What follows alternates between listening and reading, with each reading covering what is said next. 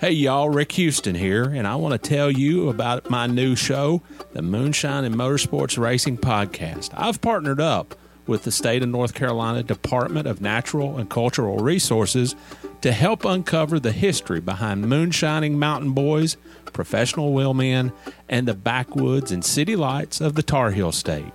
In the first episode, I sat down with Winston Kelly at the NASCAR Hall of Fame for a little behind-the-scenes gossip about Junior Johnson's engineering skills.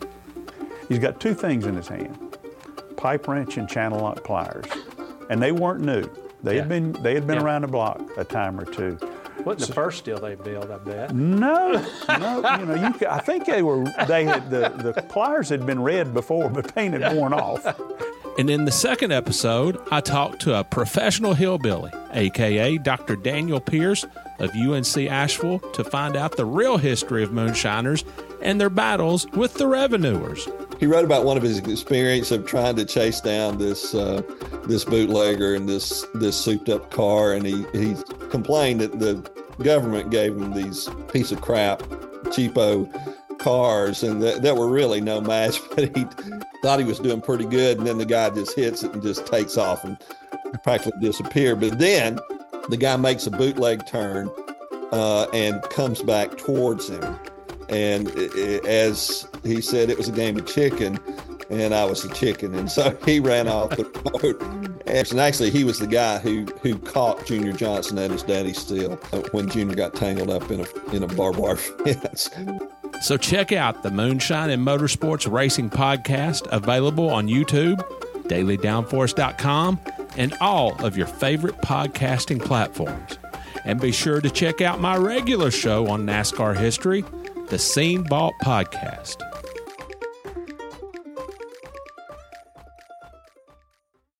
Hey there, NASCAR fans. Have you got your copy of the latest edition of NASCAR Pole Position Print Magazine? If not, there's no better time than now to subscribe at polepositionmag.com. NASCAR Pole Position is the only print magazine covering NASCAR. Officially licensed by NASCAR, NASCAR Pole Position Magazine is published throughout the NASCAR season, and each edition is an instant collector's item, packed with great feature stories and photography. The magazine is even mailed to you in a poly bag for those who love to collect NASCAR memorabilia. At polepositionmag.com, you can even find past issues available to purchase. Get your subscription to NASCAR Pole Position and get great NASCAR content delivered straight to your mailbox throughout the season. Learn more at polepositionmag.com. That's polepositionmag.com. Hey race fans, John Dodson here from NASCAR Technical Institute. NASCAR Tech is open and enrolling, with classes starting every 3 to 6 weeks.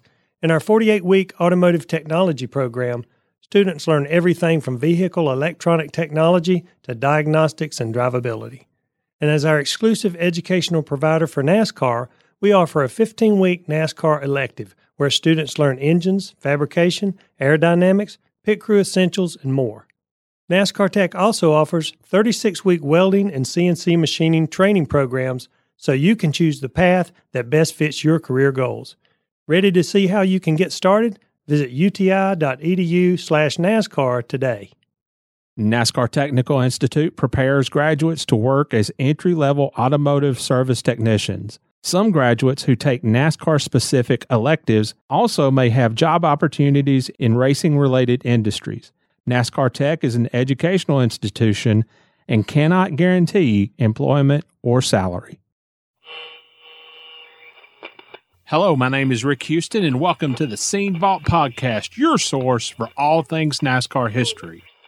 Presented by Las Vegas Motor Speedway, America's racing showplace. I was going to work with Junior Johnson.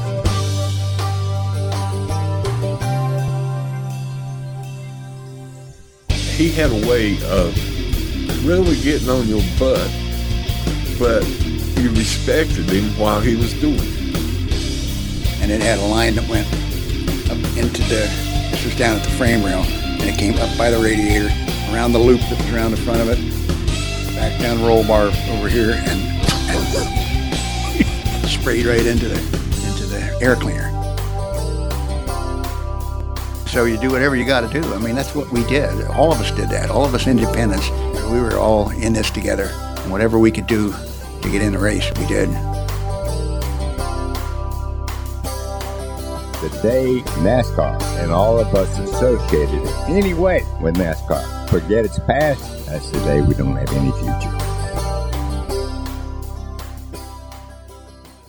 Hey, this is Rick Houston, and welcome to this episode of the Scene Vault podcast presented by Las Vegas Motor Speedway, America's racing showplace and a track that truly cares about NASCAR history. We released what would have been this week's episode on Saturday in honor of Pete Wright and in memory of his son Adam. That's just something that I wanted to do for Pete. And now there's something I want to do for those who enjoy our show. Wednesday is drop day.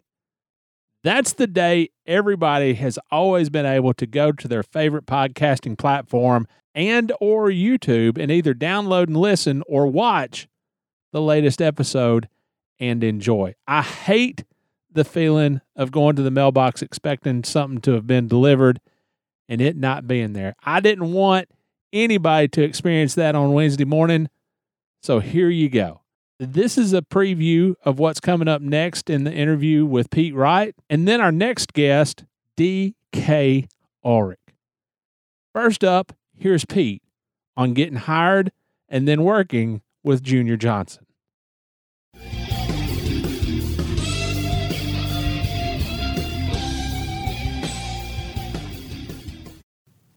How did you get over to juniors? Was the money problem at Hagen really getting to you at that time? No, Okay. It really wasn't. It was just the fact that I was going to work for Junior Johnson. And to this day, I'll tell you right now, that was the best. I worked for Rick Hendricks. Rick Hendricks was a great guy. But that place was so big, It was unbelievable. Everything that Junior Johnson did, everybody knew about it. He involved his team in financial, especially me, Brewer, Mike Hill. We was all, and Beecher Hatton, we was always involved in what was going to happen. If we hired somebody, we're going to hire somebody, we all had to kind of give our input on that person. Like when we started the 22 team, we, hired Flash, Shoemaker, Tony Shoemaker, and different people like that. And we all gave the input on each one that we hired at that time. But that was just the way Junior operated. And but no, as far as going to juniors, it had nothing to do with money. It was the fact that I liked Darryl. I liked Mike Hill. And at that time, Jeff Hammond was there. And me and Jeff really had a good relationship. And Brewer was there. He didn't race. He was racing Neil. And that's the main reason I went there. Who was the Junior Johnson that you knew? Junior had a way. I spent a lot of time. I used to go coon hunting with him. I'd go up there and run. There was times I'd run a bulldozer for him. There was times we'd go and pick up rock. It was time we'd go get up hay, everything, Junior was Junior. He was the type person that he had a way of really getting on your butt, but you respected him while he was doing it. We went to Richmond, brand new car. Terry Labonte was driving. We are actually, he's leading the race, running second. We're running good. He comes down the front straightaway. A header breaks off. Blows out the right rear, he backs the car on the wall. Brand new car. And it hurt Terry. The next morning, we at work. Stripping the old car. Here Junior comes. And we hadn't won no races for the last 4 or 5 weeks. And he comes in there, he looks at the car, and then he looked out. He said, "Let me tell y'all something, boys." He said, "I don't never want to hear y'all talk about drivers anymore. Because for some reason, y'all can't give them the right kind of car to drive without crap breaking which is the exact words he used, and causing them to lose races. He said, when y'all learn to do that, then we'll start talking about what kind of driver we got. But until then, y'all need to work on what y'all doing. And we were like, holy cow, he basically just told us we didn't get our crap together, he's going to fire us. And then he says, okay, who all wants to go eat? So we crawled up in the Suburban, every one of us. Yeah, we're going to eat with you, Junior. And we went over to Barney Hall's, because that's when Barney Hall had a little, over at his golf course, he had a little restaurant. And his mama did a lot of cooking. And his sister did cooking, but they had the best pinto beans and cornbread you could ever eat. And we used to go in there and eat. Where was that? It was You're open, man. it was across the road on 421. I cannot tell you exactly. It was past Klingman. Yeah, I've been there. Okay. It wasn't that far from Junior's. It was about a 15-minute drive, probably. It was more or less back behind. Remember Junior building that big mansion? Yeah. It was more or less back in that area.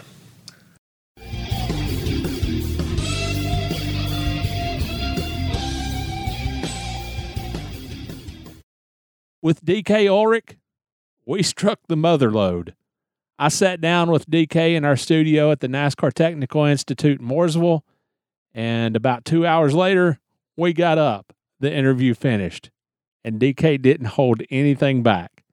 1978 Southern 500 at Darlington, he got caught up in a terrible crash with Grant Adcox and David Pearson. He's got a story about that, but when NASCAR officials started snooping around what was left of DK's car, they got a little bit of a surprise. They discovered a nitrous oxide system and promptly suspended DK for 12 weeks, basically the rest of the season. And you know what? That wasn't the only time DK did what he had to do, in his words, to make a race.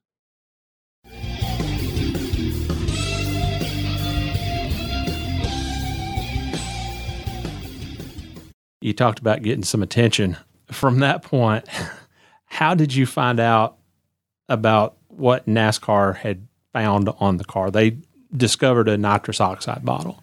How did you find out that they had found something? Bill Gasaway called me in the hospital. In the hospital. And that was probably 2 days later. And if you remember Bill Gasaway, he was like, he wanted to be like Billy France. I mean, he was very in charge. And when he said it, it was cast in stone. And he just called me up and he said that the car had been broken in half in front, and the line was showing, and we had to dig into it and find it. We found a nitrous bottle, and we're going to give you a little vacation. $5,000 penalty, and I was out for the rest of the year. That was in September. That was a big hit to me. How long had the bottle been there? Because from what I read, you said that it wasn't hooked up, that it had been in the car for quite some time. I might have said that, but it was hooked up. Oh. Okay, all right. And I put it in the frame rail, and then left it where you turn it on. I made it where it looked like the head bolt, like a 3/4 head bolt, and that's all you saw in it was down by the frame, and it was right where there was another bolt going somewhere, and all you got to do is put the wrench on it, turn it on, and we could do that. It was only good for qualifying, it really wasn't doing anything for performance during the race, but you just turn the bolt the other way and go racing to see it later. And it had a line that went up into this was down at the frame rail, and it came up by the radiator, around the loop that was around the front of it, back down the roll bar over here, and sprayed right into the air cleaner. Wow! And there was a solenoid that I could hit in the car with a regular switch where it said alternator. I could flip that switch, and you get about maybe 30 seconds of nitrous oxide straight in the motor. And for example, at Rockingham, I wasn't going to make the race. Second day qualifying, I said I'm going to blow the nitrous oxide. And I go around and take the green, take the 1 and 2, and then as soon as I could do it, I hit it on the backstretch, and a car goes way out like this here, and hang on, I'm not letting up, and I just went like that and got all the way down into 3 and 4 and got fast time of the day. That's all it was for. I'm not trying to cheat anybody. I just need to get in a race, Yeah. And that's, I didn't have the horsepower, and so you had to get some. So you were basically just trying to get to where the front runners were at the time. I just want to get in a race or Okay, anything, And sometimes, we did all kinds of things. I made tires.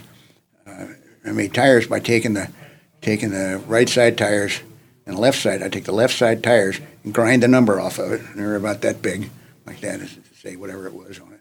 And then you take the left side tires and you take the right side tires and put Bondo on that thing. And then when you pull the Bondo off, you have like a what do you call it?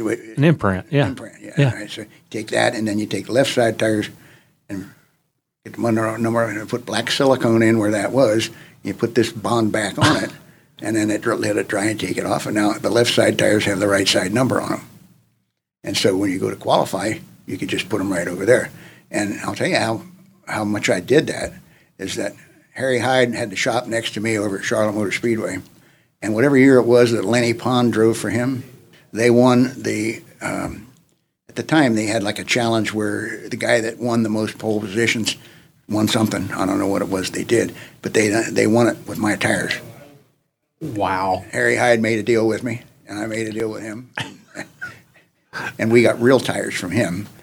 If I make a set of tires for him so that he could win the pole, and then during the race they'd shoot tires to me so that we had something to run. That's a little deal. We made no money, just helping each other out. That's it. And getting competitive. All right, so we have nitrous, we have tires. Surely there was a wealth of other things that were going on at that time. Oh yeah, but the inspections weren't anything like they are today. Right. Well, they got everything today. You're not going to get away with anything. But I took in my car. I want to be able to seal it off in the front, where they allow that now. I mean, they can put tape all over everything and then win a race. They didn't allow you to block it off in the front. So I took a thing you have on your in your house that you open and close it. And they go like this here, and they go like that. Okay, I don't know what that's called, but a regulator that you have somewhere in your house. I took 2 of those, put them together, put them behind the grill, that I could move it with a cable. And I could open it or close it, however I wanted to. And wow. And so we were blocked off when we qualified. Nobody else. I don't know how many other guys had something going on like that, but it was hidden where you couldn't see it. You could see it easily if you're going to take it apart and look at it, but it was it was clear in the front. You look in there, it looks good, and that's all they ever did. And then so I go out and I could block off when others couldn't. We did that really to get in the race. It was not something you use all day. It's just something you would use in the race to get in it, and not in the race, in the qualifying to get in the to make it in the race. However you could, and we did everything from soaking the tires. I ran them all the time. I ran the wrong tires on the car just to get in the race.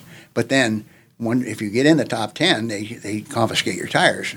They wouldn't do anything with them. They just throw them in a pile over there. But you had to start on those the way it was in that day. So you really didn't want to qualify in the top 10. But you need to be in the top 20. And so you do whatever you got to do. I mean, that's what we did. All of us did that. All of us independents. We were camaraderie. We were all in this together, and whatever we could do to get in the race, we did.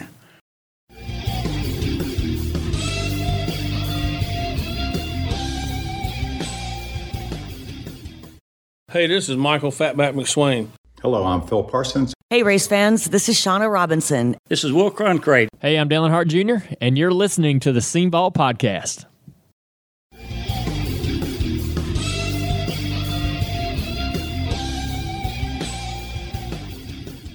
Hello, Scene Vault fans. This is Brian from Speedway Screens, and if you're enough of a NASCAR historian to be listening to this podcast, there's a good chance a piece of the past you've been on the hunt for is in my shop.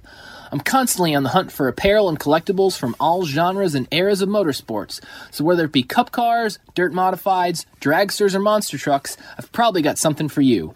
Check out my inventory at speedwaytsj.etsy.com, and be sure to follow me on Instagram and Twitter at SpeedwayScreens for the newest items as soon as they drop, and for a peek at what I keep for my own collection. As a special thank you to listeners of this show, just enter SCENE at checkout for 10% off. SpeedwayTSJ.etsy.com. That's SpeedwayTSJ.etsy.com.